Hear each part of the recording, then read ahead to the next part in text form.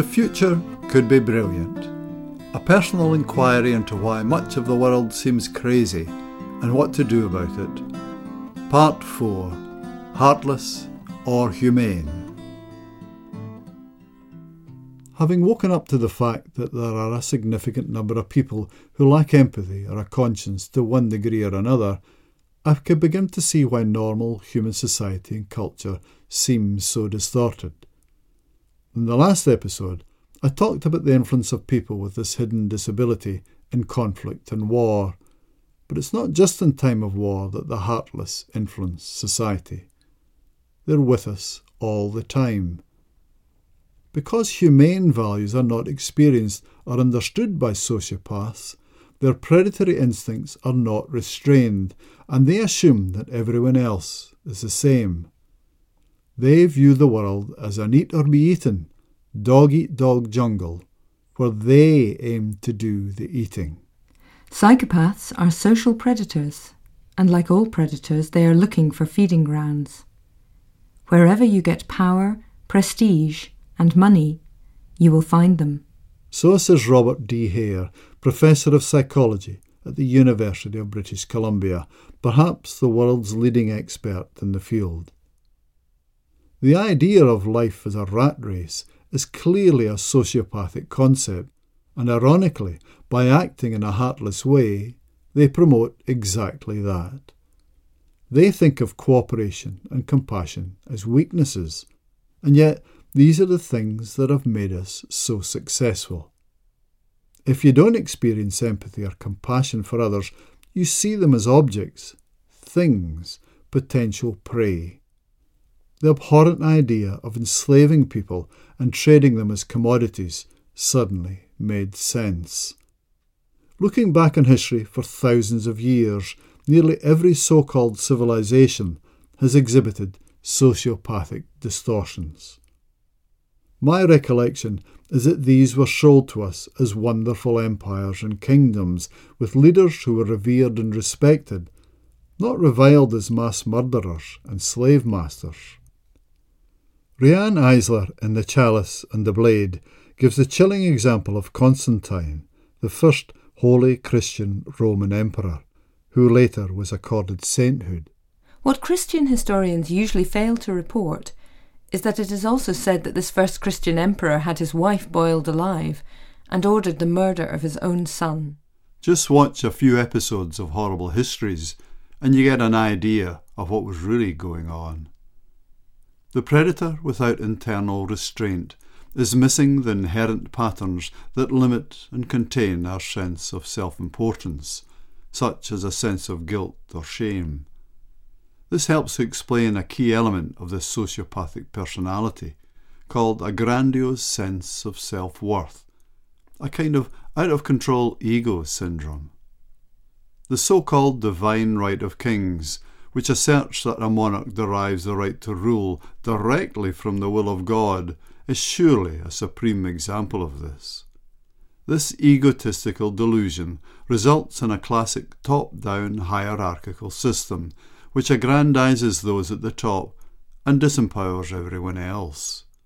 An unfair, unjust, stupid way to organise human affairs. The whole system of land ownership in Scotland for hundreds of years was based on this weird distortion. Called feudalism, its echoes are with us still. It is the heart of the land ownership and class distortions that I discovered as a young boy when I set foot on the Isle of Mull. Andy Wightman, in his book The Poor Had No Lawyers, reveals much of how this distortion in land ownership reflects the impoverished psychology at its root. For virtually the first 700 years of feudal land ownership, a tiny number of feudal superiors made the very laws they stood to benefit from.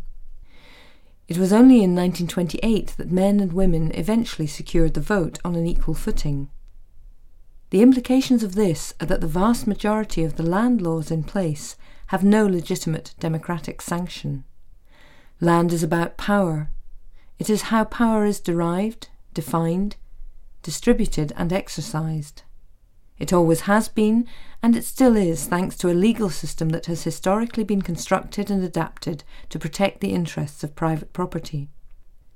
Ultimately, the distribution of land we have today is the product of centuries of vested interests organising things to their own advantage.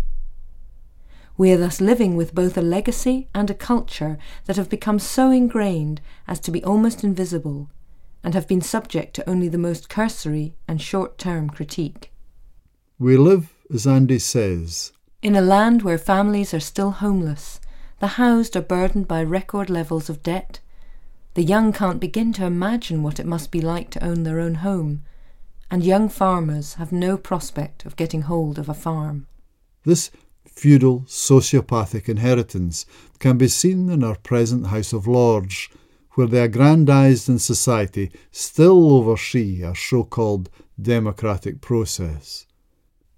Whether hereditary or appointed, the Lords still rule, and even in this relatively liberal age, being given a peerage or a knighthood is still heavily skewed towards those with wealth and power. Bobby Friedman, in his book Democracy Limited, having analysed a 6-year period of House of Lords appointments, concluded that you would have been roughly 6,000 times more likely to be given a peerage if you coughed up to a political party than if you were a random person off the street. He also states the obvious about the whole political system. When it comes to policy making, politicians make decision after decision, despite being conflicted by the huge sums of money their party has received. Andy Wightman cites historian and Secretary of State for Scotland Tom Johnston from 1909, and a quote that still rings true today.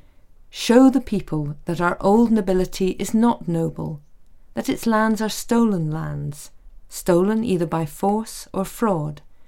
Show people that the title deeds are rapine, murder, cheating, or court harlotry. Dissolve the halo of divinity that surrounds the hereditary title. Let the people clearly understand that our present House of Lords is composed largely of descendants of successful pirates and rogues. Do these things, and you shatter the romance that keeps the nation numb and spellbound while privilege picks its pockets.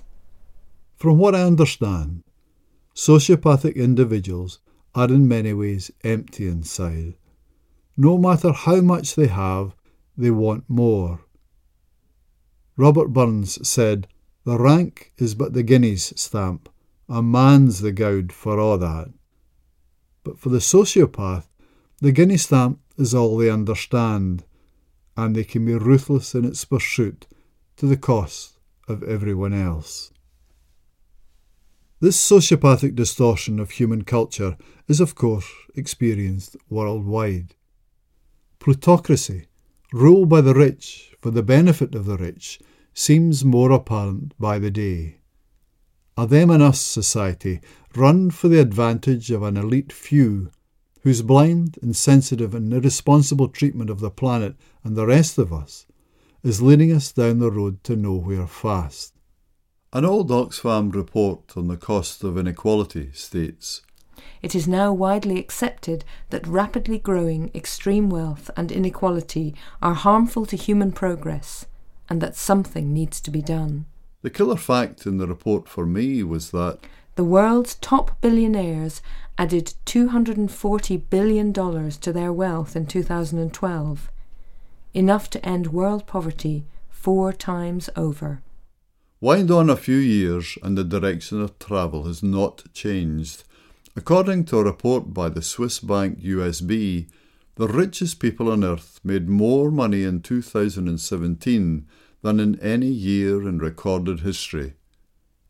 The equivalent figures from Oxfam said that the world's billionaires' annual increase in wealth was now enough to end extreme poverty 7 times over. Not only have many people not got enough, some have so much it's beyond most people's conception, and yet they still want more. An Arab prince is reported as complaining that Forbes magazine's global rich list underestimated his fortune by many billions. It's reported that the prince owns a 747 in which he sits on a throne during flights. His main palace has 420 rooms, and he claims to have over $700 million worth of jewels.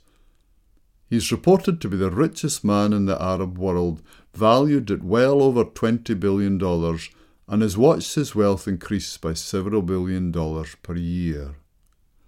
According to a former employee, this vast wealth is important to the prince, because that is how he wants the world to judge his success and stature. Compare this with some Native American cultures, where your status was based on how much you gave away, not how much you kept. As psychologist Bob Altmaier says, "When your life is a long power trip, it's hard to get enough because it's hard to get it all." The aim of this discourse is not to demonise sociopaths. That would make no sense. They're not all murderers and megalomaniacs. They may have the potential to be, but that depends mainly on one thing, and that is us. It's totally insane for the rest of us to let them be in charge of anything important, especially lawmaking and government.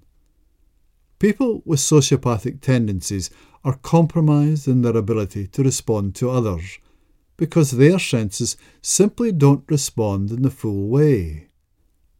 Sociopaths can pretend to respond in a sensitive way. They're often brilliant at this, but the truth is they lack depth of feelings for others. This lack of ability to care means that they should never be given responsible roles in life if we want genuine and sane outcomes. The implications of this are remarkable. We now have a new way of understanding societies, cultures and organisations. The old divisions of right or left, communist or capitalist, Labour or Conservative, Republican or Democrat, Jewish, Muslim, Protestant, Catholic, Sunni, Shia, Hindu, Sikh or whatever, are only half the story. There's a deeper truth and understanding about how these faiths and beliefs are expressed. We know that people of all creeds and kinds can get on well with each other, but we now know that every ideology is open to corruption and manipulation by sociopathic individuals seeking power, and turning people against each other empowers them. A power-hungry Machiavellian can emerge from any culture. I think it's safe to say that virtually every organisation and institution has at some stage been infiltrated and used by sociopaths for their own selfish desires. There are simply governments and institutions run by the uncaring for their own selfish benefit, and those that are healthy and humane, that are run by caring people for the welfare and benefit of all. Sociopathic or sane, heartless or humane, that appears to be the real choice. For the first time, we have a realistic and scientifically grounded way of assessing and interpreting politics, religions, organisations and institutions that cannot fail to produce a new way of running human society. This is not a new ideology, but a new insight into why things are the way they are, and therefore about how to improve things. From everything that I can gather, a significant number of the people in charge do not have the ability to respond in a sane way to what's happening. They don't care because they don't have the capacity to care. That's the simple and scary truth. Essentially, the problem is ours, not theirs. We need to recognise their limitations and behave accordingly. We need to take responsibility for what is happening. We now know that they cannot. Given the precarious state of our environment and our world, to stand back through fear or ignorance is surely no longer acceptable.